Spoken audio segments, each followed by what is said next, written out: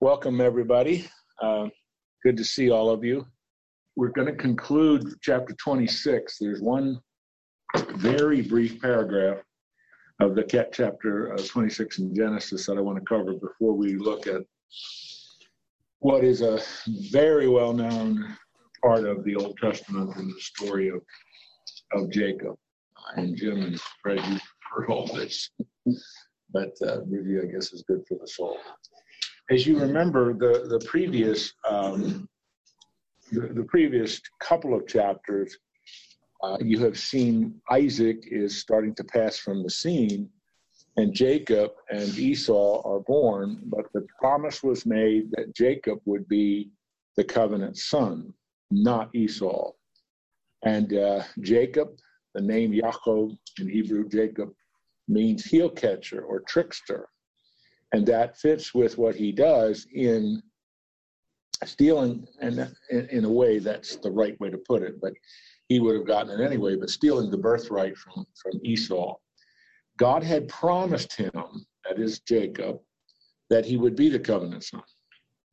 But instead of waiting to see how God would do this, Jacob takes it into his own hands.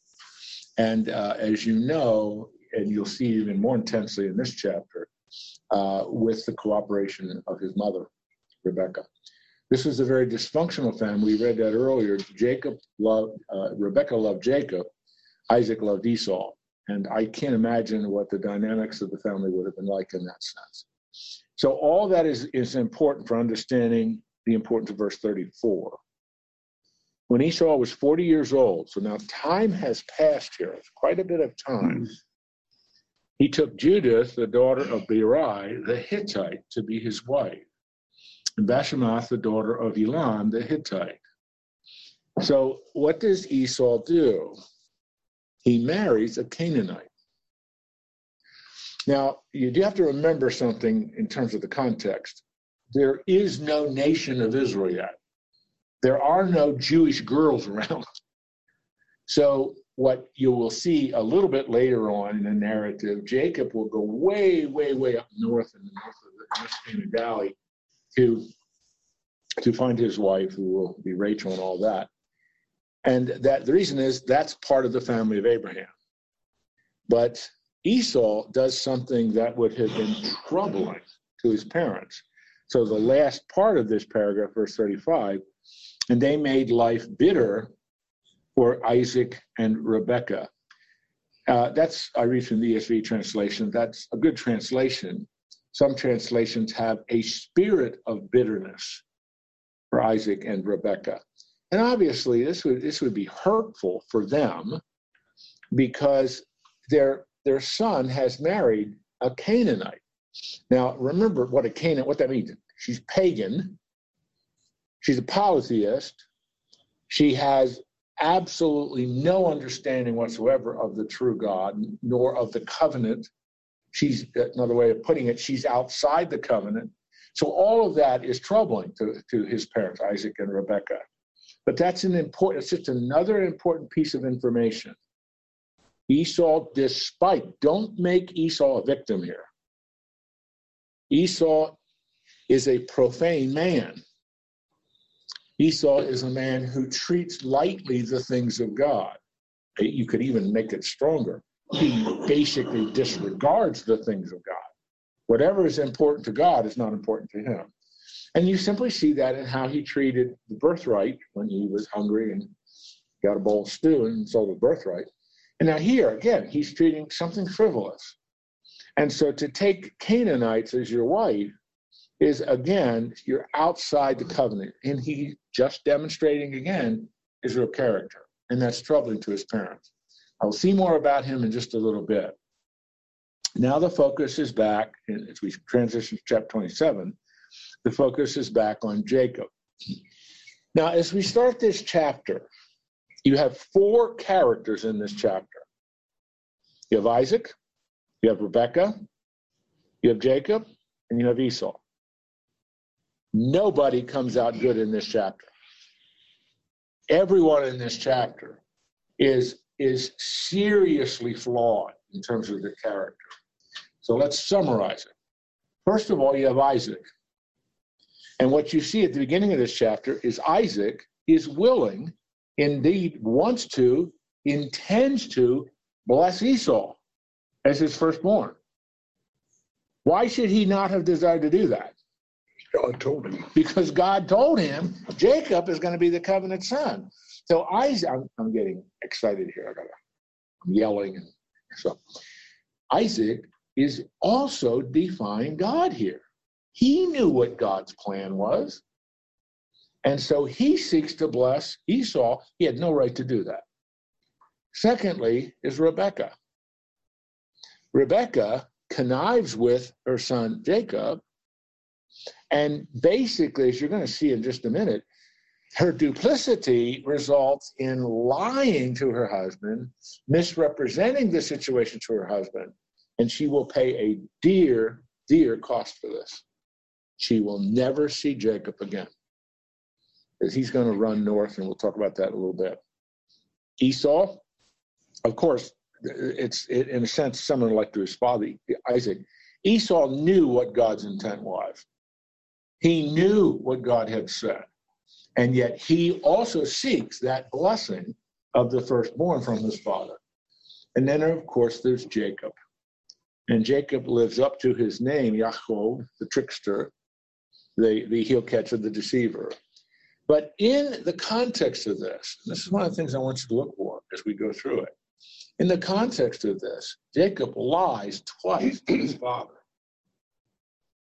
And one of those lies is actually blaspheming God.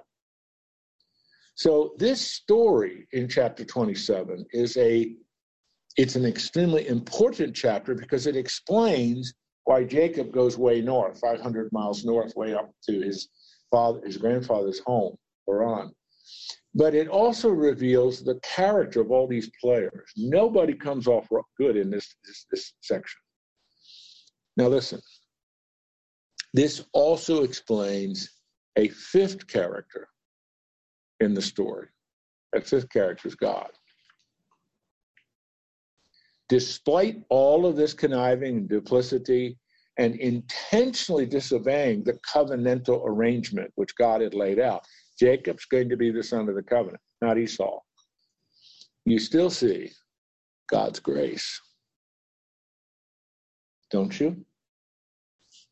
If I were God, and I know you're all really thankful I'm not, but if I were God, I'd have said, Jacob, I made a mistake in choosing you to be the covenant son. I'm going to start with somebody else. You don't deserve it. You certainly didn't earn this. Everything I told you through the promise I made to your grandfather and through the promise I made to your father Isaac, and what Isaac and Rebekah told you, everything, you stubbed your nose at me. You've treated as frivolous that which is precious. I'm going to try somebody else. I'm forgetting you. Is that what God does? He continues with his plan that Jacob's the covenant son. And then there's only one word for that: grace. And that should remind each one of us of God's relationship with us. We don't deserve salvation. We don't deserve the fellowship and intimacy with him. But he chooses to shower us with it. The title of the message when I preached on this was God made Jacob into a trophy of his grace. And that's the only way you can explain this. Because by every criterion a human sets up for a blessing like this, you would say Jacob lost the right to be the covenant son. But not from God's perspective. God delights in taking rebels and transforming them into trophies of his grace. Could you say he's also faithful to what he says? And faithful to what he promises, really. Yes. He made a promise to Abraham. It's a covenant. You can call it the Abrahamic covenant. And it's binding on him, not on anyone else. It's binding, it's unilateral, unconditional. And therefore, you just see it again. He keeps his word. And it's just the amazing well, not the, it's one of the amazing characteristics of our God, that his grace flows out of his commitment to his promises. He will keep his word. And for you and me, 4,000 years later, that's really important, that God keeps his word. All right, now all that, I wanted to lay the groundwork because I want you to note all this, look for this as we go through this, but it's a pretty familiar narrative. Isaac, I'm in verse 1 of chapter 27 now. When Isaac was old, he's about 100, give or take a year or two. His eyes were dim so that he could not see. And he called Esau, his older son, and said to him, my son. And he answered, here I am. And he said, behold, I'm old. I do not know the day of my death. Now then, take your weapons, get your quiver and your bow, and go out into the field and hunt game for me. The Hebrew word for game there is really venison. So it's a deer. And prepare for me delicious food, such as I love, and bring it to me so that I may eat, and my soul may bless you before I die. Now, that last part is a purpose clause, that my soul, what's the language of that? Why? And yes, he translates it that way, and that's, I think, the right way to translate it. The idea here is that Isaac wants to bless Esau with all his heart. This is a genuine, heartfelt desire to bless his son before he dies. This is the paternal blessing, the father blessing his firstborn. Should Isaac have desired to do that?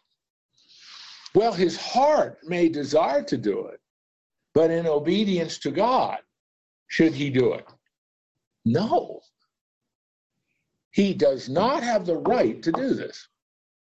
As a matter of fact, you could be very, very strong here. He is in defiance of God in desiring to do this. And then to bless you before I die. This is the blessing. This is the paternal blessing of the firstborn. And so, I mean, it's just, again, nobody comes out good in chapter 27. But here you see the flaw of Isaac. He has no right to do this. And in fact, he should not be doing it. Now, verse 5 is really an important verse. Now, Rebekah was listening when Isaac spoke to his son Esau. What's another way of saying that? She was eavesdropping. Now, let's just think of something here, because the next part of the story is she concocts this scheme to trick to trick Isaac. Here's my question. What should she have done? Confronted Isaac. Okay, she heard what he just told Esau.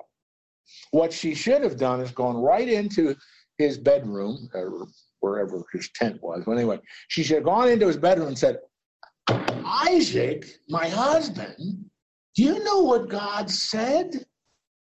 You know what God decreed?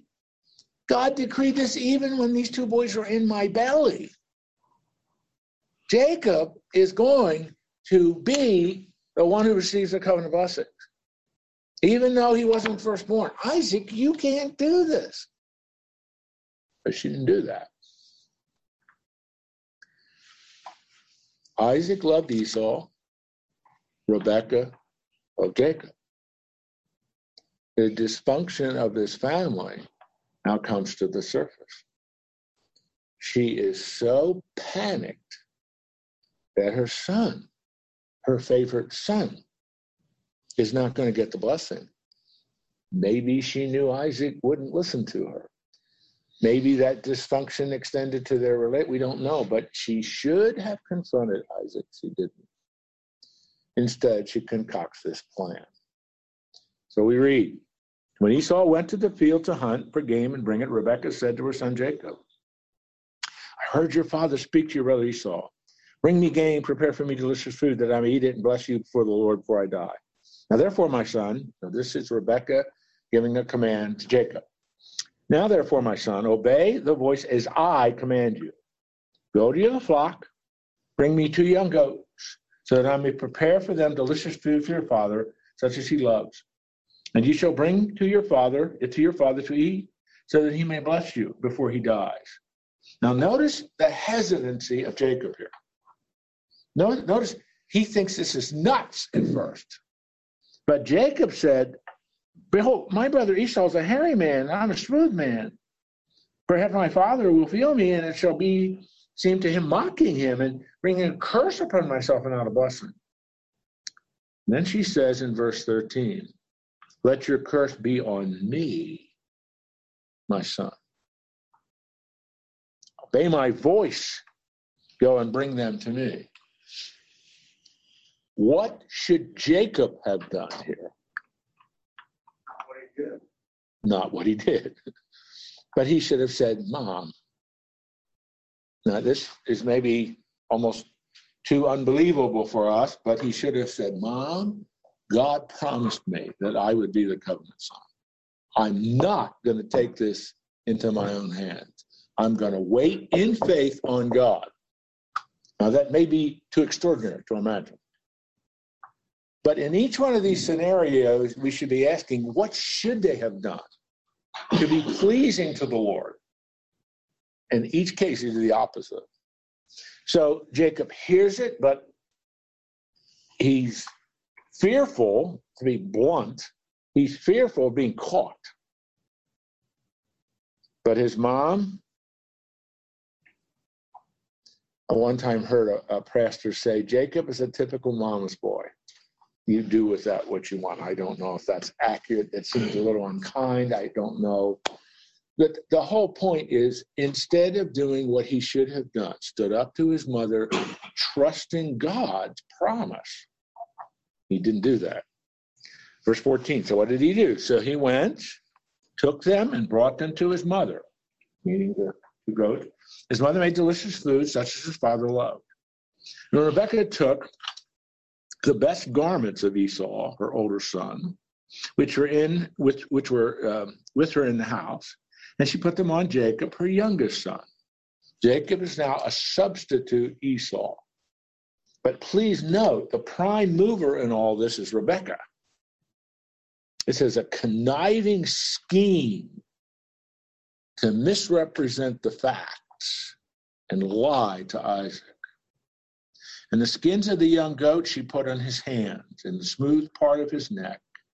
And she put the delicious food and the bread which she had prepared into the hand of her son Jacob.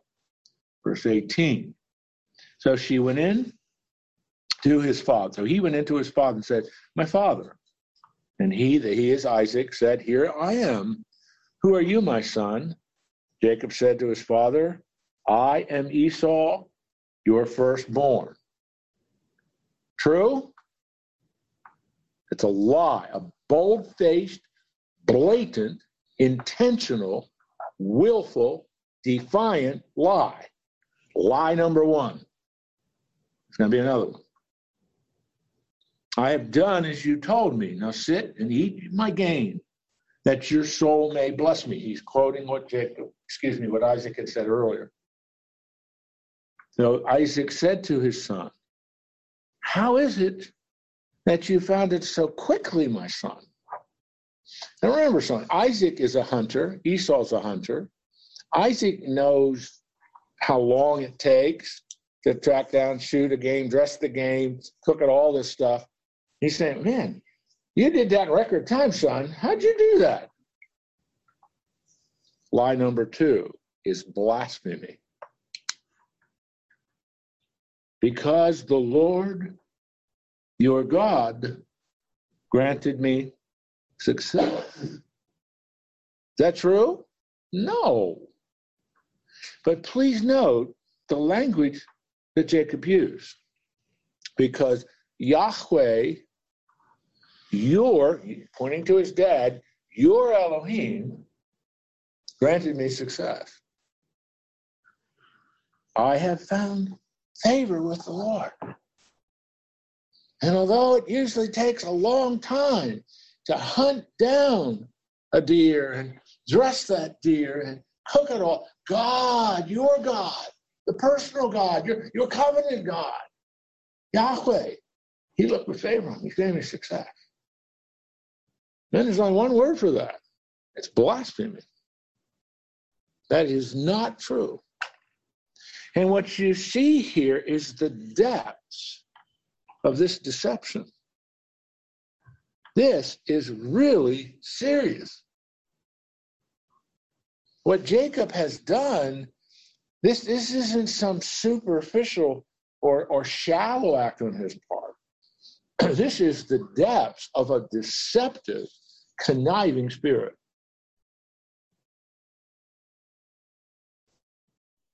Isaac, Rebekah, Jacob. And Isaac said to Jacob, please come near that I may feel you, my son, to know whether you are really my son, Esau, or not. And the only thing we can infer from this is Isaac had some suspicions here. You know, I hear what you're saying, the Lord bless and all this stuff, but I'm not sure you're really Esau. So come here, son. Remember, he's virtually blind, so he can't really see. Verse 22, so Jacob went near to Isaac, his father, felled him, and the voice is Jacob's, but the hands are Esau. That's pretty revealing. Isaac, just nothing seems right, but boy, that's Isaac. That's Esau. He smells like Esau. He feels like. When she put it around his neck, I don't quite know what that would have looked like. I can see around his hand, but anyway, whatever it was adequate enough to deceive Isaac. Verse 23, and he did not recognize that he is Isaac, and him is Jacob, did not recognize him because his hands were hairy like his brother Esau's hands. So he blessed. Are you really my son, Esau? He answered, I am. He said, bring it near to me that I eat of my son's game and bless you. So he brought it near to him, and he ate. He brought him wine, and he drank. Then his father Isaac said to him, come near and kiss me, my son. It's the arrangement of a covenant blessing of the firstborn. So he came near and kissed him, and Isaac smelled the smell of his garments, which, again, was part of the deception, and blessed him. Now, what I want you to notice, in probably most of your Bibles, this is indented. It's kind of to highlight it.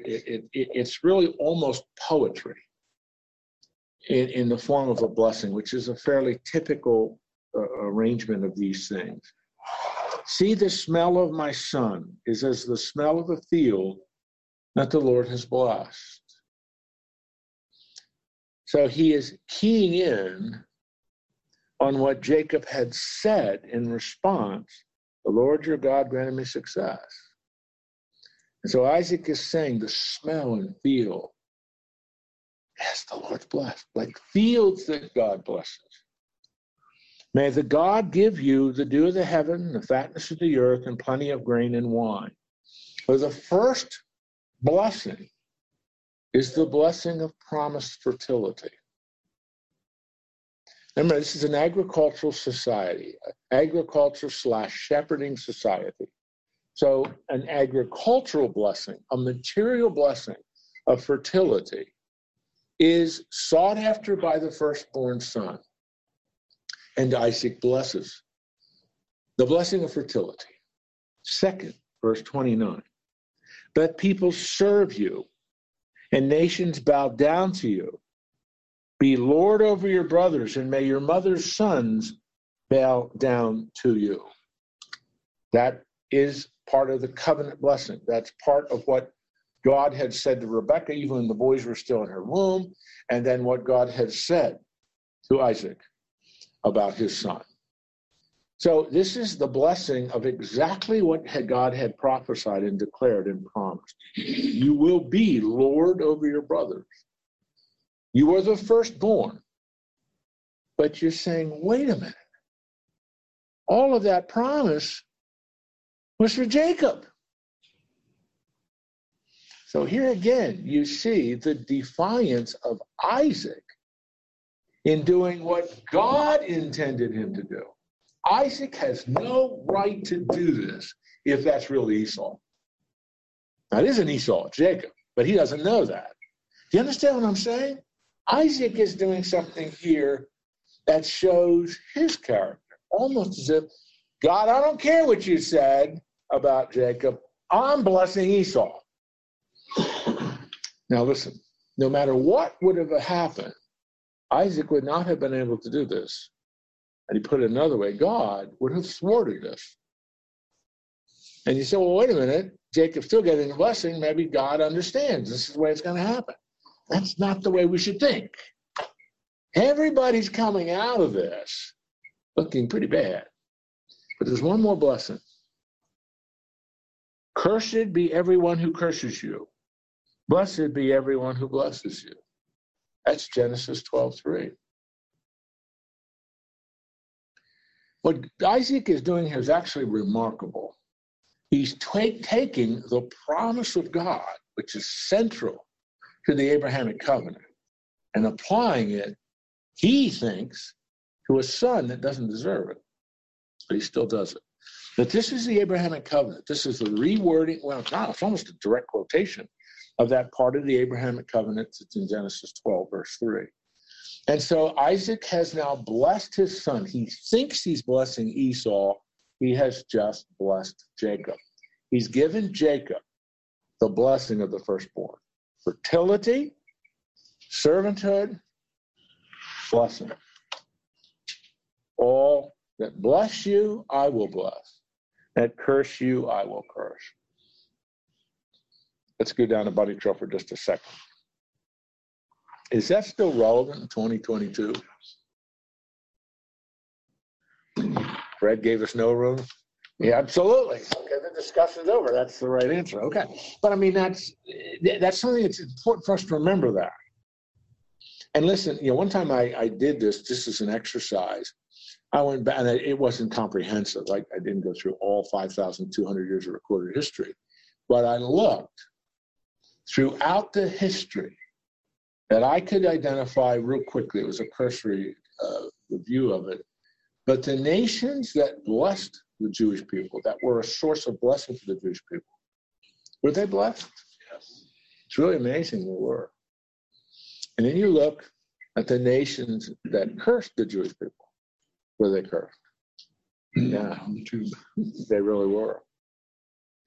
This is still applicable today. It's really, really an important issue in how God looks at them. They are his, the Jewish people, they are his covenant people. And God's covenant with them is unconditional, unilateral, and binding on him. He will fulfill those promises. And when he makes a statement like this, it is very important for leaders to take note of this. And you look, one of my favorite examples is Spain in 1492. Spain at that point was the most powerful nation on earth, the richest nation on earth. They will soon get all the gold and silver from the Aztecs and Inca empires and all that the conquistadors destroyed. But they begin a pogrom against the Jewish people through the Inquisition. And they forced the Jewish people to either convert to Catholicism or leave. Many of them convert. The vast majority of them leave. It's the original, they're called the Sephardic Jews. And they spread all over the Mediterranean, go up into Northern Europe and other places in Northern Africa. Anyway, what happens to Spain? It begins to decline. It's an amazing story. It begins a decline. And as it declines, another nation is beginning to rise. It's England. It kind of reaches its culmination with the Spanish Armada and all that. I'm telling you, that's just an interesting story to observe in history.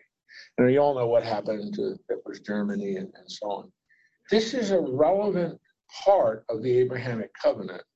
And it's one that people need to take seriously. It is my conviction that one of the reasons God has blessed the United States of America is because we have had open borders to the Jewish people. The largest concentration of Jews in the world up until 2008 was in the United States. Now the largest concentration of Jews in the world is in Israel, the nation state of Israel. It's just something to think about. It's an important principle, I think, that you can check through history. It's still relevant.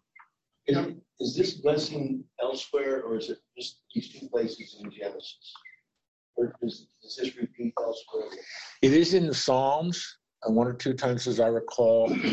It's going to be again in Genesis. One other question.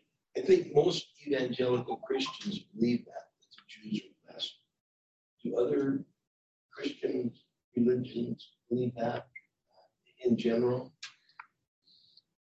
You're asking it in general, so I'll answer it in general, no. That's what I thought. No, they don't. The official position of the Roman Catholic Church, it's part of their theology, what we sometimes call replacement theology, that the church has replaced Israel. God's done with the Jews. Most of the mainline, I'll keep it general. You ask it generally, so I answered it generally. Isn't it important, too, that taking this down to a microism, like in the family, that a husband not being a dictator, but certainly being a spiritual leader, committed to the Lord, and having that union with his wife, it provides a lifelong security and guidance for the children that follow. Like you and Peggy and other people that you know that solid for the Lord and that work together as their wife. Well, you're stepping outside the Abrahamic covenant now, and you're just talking about their relationship. But yes, this is a very, as a lot of the narratives of Genesis are, this is a very good illustration of what a dysfunctional family produces. Dysfunctional children who are really serious issues of disobedience and defiance of God. And then God has to intervene, as he did in Jacob's life. And he will absolutely break Jacob because of but he is doing, Jacob is doing what he should not do, but his parents did not correct that. Rebecca should have corrected what he was doing, but she leads in deception. She leads in conniving. And the results of that are just, she will pay, as I said earlier, she will pay a dear price for that. She will never see her son again. She will die and never see her son again, which had to hurt her, had to be a very serious issue. So, yeah, I mean, I've often used Jacob, particularly in his family, when I used to do marriage conferences. But we use that time as an illustration of, by negative example, we can learn a lot from this. What do we learn? And you can learn a lot. That's a different approach to this. You're not looking at it through the grid of the Abrahamic covenant. You're looking at it through another, but you can do that with the patriarchs. Well, anyway, yes. Okay. Everybody online? Okay. One interesting analogy. Yep, we're good. Jacob lied 3 times to God, and Peter lied 3 times. Oh, yeah. A lot of lying to God going on, Bob, wasn't there? Okay, verse 30. Let's 25 after we got to keep going. As soon as Isaac had finished blessing Jacob, when Jacob had scarcely gone out from the presence of Isaac, his father Esau, his brother, came in from his hunting. And he prepared delicious food and brought it to his father. He said to his father, "And my father, rise and eat of his son's game, that you may bless me." His father Isaac said, "Who are you?" And he answered, "I'm your son, Esau, your firstborn." Verse 33. Translating this from the Hebrew is really difficult.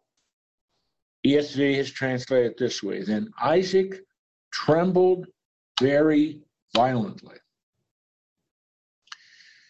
So you can you can understand what the language here is trying to communicate. It's trying to get you to visualize in your mind, using words, what was going on with Isaac. He's shaking. It's a combination of anger. It's a combination, I have been lied to. I mean, all of these things. He's trembling very violently. And so the only way to think about it is this guy is shaking in his anger. Who was it then that hunted game and brought it to me, and I ate before I all came, and I blessed him? Yes, and he shall be blessed. So you have, perhaps I tried to, without yelling, to mimic a little bit of what the tone of his voice might have been like. And I'm pretty sure that he was pretty loud in what he said. I mean, this is desperation. This is disappointment. He's confounded. He's perplexed. What? What's happened here? It didn't occur to me he's full, right? Yes, that's right. Now he's shocked. So, I mean, he should never have done what he did in the first place. But he's been out-tricked by his wife, really, and by his son, Jacob. But he, as he said at the end of that verse, and he shall be blessed. What does Isaac mean by that? I can't take this back. I can't undo this. And as soon as Esau heard the words of his father, he cried out with an exceedingly great and bitter cry. He said to his father, bless me, even me also, O my father.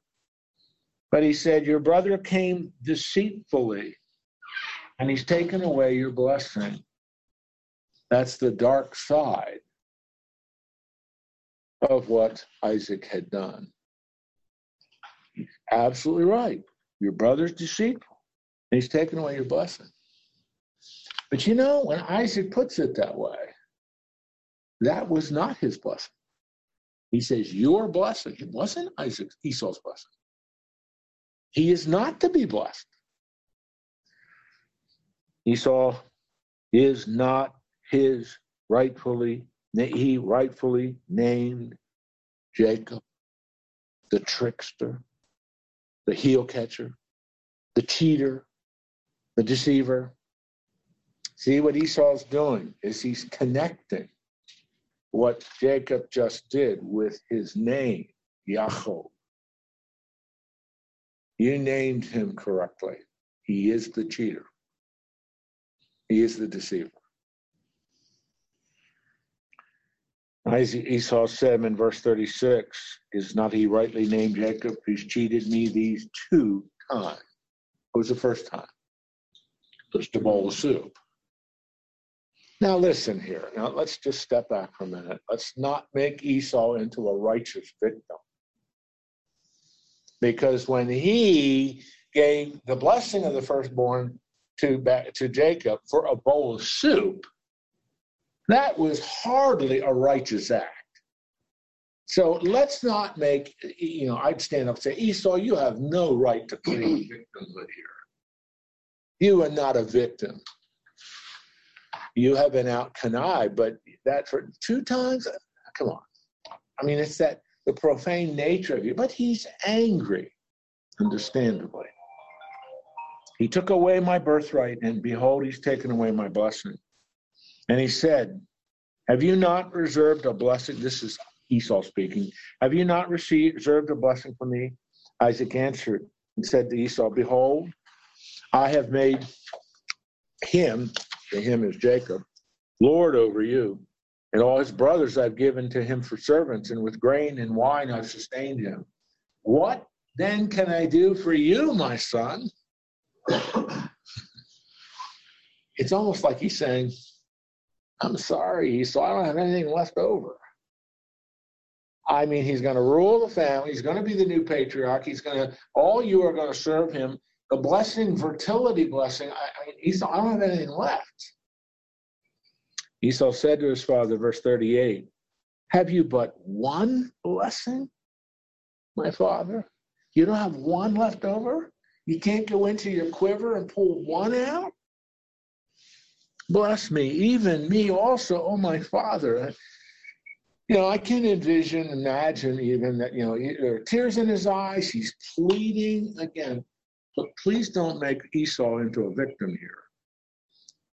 But all of this is part of this incredible dynamic of this family. And Esau lifted up his voice and wept. Then Isaac, his father, answered and said, behold, away from the fatness of the earth shall your dwelling be, away from the dew of heaven on high. I don't know if you're following that. That doesn't sound too much like a blessing to me.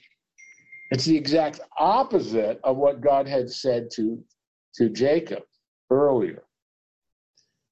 By your sword you shall live, and you shall serve your brother. But when you grow restless, you shall break his yoke from your neck. What does that mean? We only understand what that means because we know what happens to Esau. Esau, and this will occur in chapter 34, so it's a bit ahead here, but what's going to happen is he will, after Jacob comes back from Paddan Aram up north with Rachel and all the things we'll read about later, after he comes back, he will then break with Jacob. He will be reconciled to Jacob, but he will break from him, head south, and form the nation of Edom. Esau is the father of the Edomites. And I guess you could look at it on the map, one of the maps, but Edom is south of the Dead Sea. And Edom, as you know, means red. And it's first, I've been there many times in my life, but when you're at the Dead Sea and you look south, you see the mountains. These are the mountains of Edom, and they're red. And that's really, it fits with everything about Esau, which means red, and Edom, which means red, and all that. He will form the kingdom of Edom. Question: will the Edomites be friends with the Israelites? No, not at all. So this is giving us a little bit of an indication of the future of Esau and his descendants, Edomites. And you look at that, but I don't know how you followed, or as I read it, if you followed it. When I look at verse 39 and verse 40, I don't see things real positive there. I don't see that as an enriching blessing. It's more of a prophetic statement. What does he say? Verse 39, in effect, you're going to be a nomad. You're not going to be a settled farmer or shepherd. You're going to be a nomad. Away from the fatness of the earth shall be your dwelling, be away from the dew of the heaven on high. That's exactly the opposite of what God promised to, what Esau promised to Jacob. By your sword you shall live, and you shall serve your brother. You're going to be a fighter, but you're going to serve your brother Jacob. But you will break from him. And as we know what happens because we know what the scriptures say, he will form the nation of the Edomites. So this is I mean, if I were Esau and heard this, I would say, well, Dad, that's not much of a blessing. But anyway, so that's the tragedy of Isaac really doesn't have anything to say to Esau. There's no real tangible blessing he has for him, other than a prophecy of what he's going to be like. When did Abraham know that one of his sons, a specific son, that did receive the blessing, was going to be Syria? Well, Isaac was born when when Abraham was about 100 years old. He knew that 25 years earlier.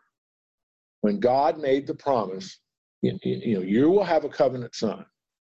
And that son will be the channel through which I'm going to mediate all the blessings Abraham covenant seed blessing. So 25 years before Isaac was born, Abraham knew that. Is that your question? Am I answering? Well, did he not know that second son out of the birth canal would be the leader? So now you're with Isaac. Did not Isaac know? Yeah. Absolutely. I mean, as we read a couple weeks ago, or I guess that was last week, when Rebecca was pregnant, her two sons are kicking and fighting almost. And when she goes to God and says, what does this mean? And God says, these two sons are going to be at odds with one another, but the younger will be the first one. The second one out, your words, out of the birth canal. The second one out, he's going to be the chosen covenant son. And so Isaac knew that. As God communicated that with Rebekah, Isaac knew it too. So Isaac knew this is 40 years or so. I mean, it's extraordinary. And that's why, as I said at the beginning, and I repeated a couple times, there are no good characters in chapter 27. And Isaac, in one sense, only from the perspective of the Abrahamic covenant, Isaac's the most tragic one because he was the leader of his home. He should have recognized, I don't like this. Esau's, I go hunting with him. I love to hunt with him. He's my boy. He's my Marlboro man. None of you know what that means. So, but God said Jacob is going to be the covenant. That's not what he does. When he wants to set this up, go out, hunt some deer, bring back his meals that I love, and I will bless you with my soul. I'll bring you the blessing of the firstborn. That's defying God. He too will pay a price for that. The tragedy of this situation. None of these four people at this point in their lives exhibits faith. None of these four people exhibits trust in the Lord's promise. We'll see what happens in the chapters that follow. Do you think there was a reason for them to trust? Adequate? I mean, what did Isaac learn from his dad? Genesis 22, he participated with that test. We talked when when Abraham is ready to sacrifice Isaac. Isaac's a young, whipping teenage kid. He could have easily fought his dad. So no, Fred, he should have known. He had adequate evidence. He saw it in his dad. And he knew the promises of God. Without faith, it is impossible to please the Lord. Well, we're almost done here, but let me see if I can finish this chapter, if I could. Is there everybody online with me here? Any questions? Yes, sir. Yeah, we're here. Please go ahead. Yep. Oh, I thought, Fidel, you were going to ask me a question. You all right? Oh, yeah, no, I said I'm here. Oh, good. Well, I'm glad you're here. Verse 41. Now Esau hated Jacob because of the blessing with which his father had blessed him. And Esau said to himself, the days of mourning for my father are approaching. Then I will kill my brother Jacob. Is there any lack of clarity on that? Any of you unclear on what he just said? But the words of Esau, her older brother, were told to Rebekah. As she sent and called Jacob, her younger son, and said, behold, my brother Esau, your brother Esau comforts himself about you by planning to kill you. Therefore, my son, obey my voice. Arise, flee to Laban, my brother in Haran. Now, you might remember, you got to go back to a couple of chapters ago when we were introduced to Rebekah by that genealogy. It was real short, and Laban was mentioned. So it's just reminding us. So go to my family, which is the descendants of Abraham. This is Abraham's family. Go back to the bloodline and stay with him for a while until your brother's fury turns away, until your brother's anger turns away from you, and he will forgotten what you've done to him. Then I will send and bring you from there. Why should I be bereft of you both in one day? I said this, I think, 3 times. I'll repeat it one more time. She will never see Jacob again. Because what the conditions she set. So Esau forgets. Esau's anger, he doesn't forget. She never sees him again. Then verse 46. Then Rebekah said to Isaac, I loathe My life because of the Hittite woman. Of whom is she talking there? The wife of Esau. If Jacob marries one of the Hittite women like these, one of them in the land, what good will my life be to me?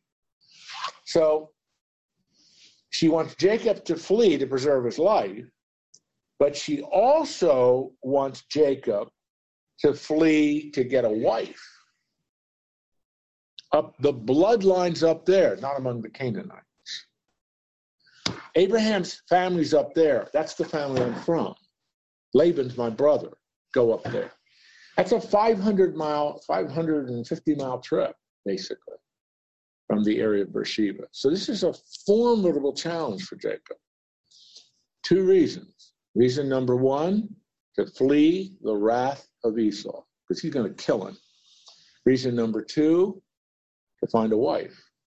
That's not a Canaanite.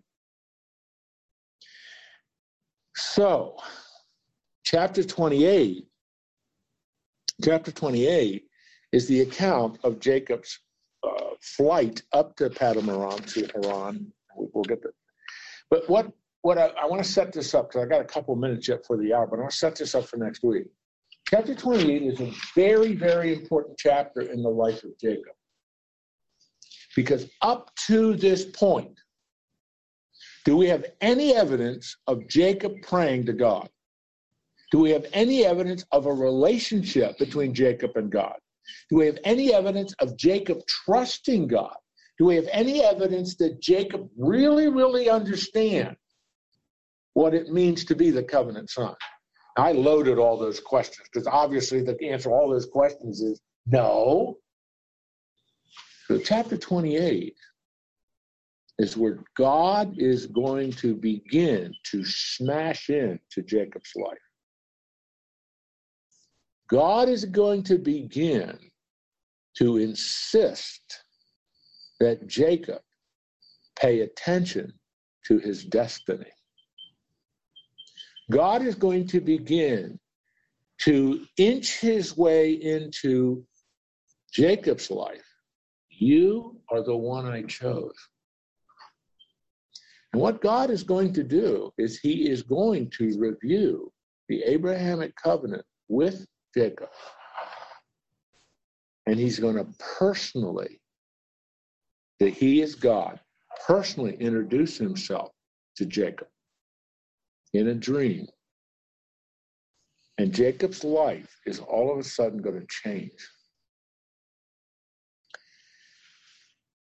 Jacob is on a journey. He doesn't even know the journey, but Jacob is on a journey. And he's been resisting it all along. A journey to be the covenant son. Understanding all that means. All right, let's look just at the first couple of verses of 28, then I'm going to have to quit. Then Isaac called Jacob and blessed him and directed him, you must not take a wife from the Canaanite women. Arise, go to Paddan Aram, to the house of Bethuel, my mother's father. Take as your wife from there one of the daughters of Laban, your mother's brother. God Almighty bless you. Now, God Almighty there in Hebrew is El Shaddai. You've heard that. There's a worship course. Anyway, that's very, very important title of God. God Almighty bless you and make you fruitful and multiply you, that you may become a company of people. Isaac has just reiterated part of the Abrahamic covenant. He's just reviewed that. May he give the blessing of Abraham to you and to your offspring with you, that you may take possession of the land of your sojournings that God gave to Abraham. He's just repeated the second part of the Abrahamic covenant. Thus Isaac sent Jacob away. And he went to Paddan Aram to Laban, son of Bethuel the Aramean, the brother of Rebekah, Jacob, and Esau's mother. Now Esau saw that Isaac had blessed Jacob and sent him away to Paddan Aram to take a wife from there. That as he blessed him, he directed him, you must not take a wife from the Canaanite women. And Jacob had obeyed his father and his mother and gone to Paddan Aram. So when Esau saw that the Canaanite women did not please Isaac his father, Esau went to Ishmael, and took as his wife, besides the wives he had, Mahalet, the daughter of Ishmael, Abraham's son, the sister of Nabaioth. Isn't that interesting? You're supposed to say yes. Isn't that interesting? Yes. He's experiencing the disappointment of his parents because he married a Canaanite. So what does he do? He goes to Ishmael and becomes a Muslim. No, I mean, that's centuries away. I shouldn't have said that. That's absolutely wrong. I shouldn't have said that. But he goes to Ishmael. Remember, Ishmael is the son of Abraham to who? Hannah, remember? So it's a fascinating turn of events. What is Esau trying to do? Please his parents. I'm not going up to Padam Aram, but I'll go across the valley. I'll go on the east side of the Jordan River, and I'll find where the clan of Ishmael has settled. And I'm going to take one of his daughters. So he doesn't get rid of his other wives, but now he adds. Maybe this will please mom or dad. You know what we don't know? Whether this please mom or dad. The Bible doesn't tell us that. But that's interesting because now you have, this is really important, now you have a descendant of Abraham through Isaac marrying a descendant of Ishmael. We do not know what is the result of that. We really don't. But it's a very fascinating turn of events, presumably the way that the context reads, to please his parents. We do not know if it pleases his parents. We do not know what really results from this. That's kind of interesting. It's one of the 9,762 questions I want to talk to the Lord about when I get back. Moves people to the right line. That's true. All right, I'm going to have to quit. I hope you're all with me. I'm going to quit here and pray. And you have a really, really quick question. So is Esau maybe in the Muslim side? Do they look at him then as Ishmael? Is anything there? Not really. Not really. Well, let me put it. I shouldn't have said not really. I was trying to. They are Islam, and the Quran mentions Islam is very, very committed to Abraham being their father. Abraham to Islam is just as important as Abraham is to the Jew. He is their father. But Ishmael is the channel through which their blessing, etc. And the 12 tribes of Ishmael and all that parallels 12 tribes of Isaac and Abraham and Jacob.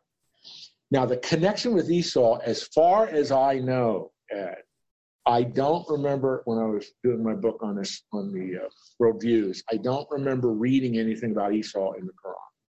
There may be something there, but I don't think so. I don't think they make much of a connection to this. It's more Abraham, Ishmael, and then the 12 tribes of Ishmael that are so important to them. I'm going to go back and check that, though. Ed, you raised the... Which tribe would Esau belong to? Well, see, well, he's the Edomites. But that's what I mean. I just don't know of any connect, but I am going to check on that because that is really, nobody's ever asked me that question. And that's really a good question. We're going to check on that. All right, I'm going to pray because I do really need to get on here. Father, thank you for the word of God. Thank you for, there's so much we can learn from chapter 27. We certainly see the tragedy of defying your clear directions. Esau, Jacob, Rebekah, Isaac. There are no good reports in chapter 27. It's a tragedy, Lord. We also see, we can look at it from another vantage point. We see the consequences of Isaac not being a very good leader of his family. Instead of trusting you and believing that your purposes are being worked out through Jacob, he defies you and wants to bless Esau. The consequences of this are so tragic. Lord, that's one of the things we learn. If you choose not to obey what the Lord has so clearly stated, there will be consequences. There are always tragedies when we defy you. So, Lord, we want to learn from that. And in all of our cases, let us be the men of God you're calling us to be, men who walk in faith with you, men who trust you, even when we don't understand everything that's going on. Trusting you is always the best thing for us to choose to do. We want to be faithful men of God who represent you well. Enable us to do that, we pray in your Son's name. Amen. See you next week.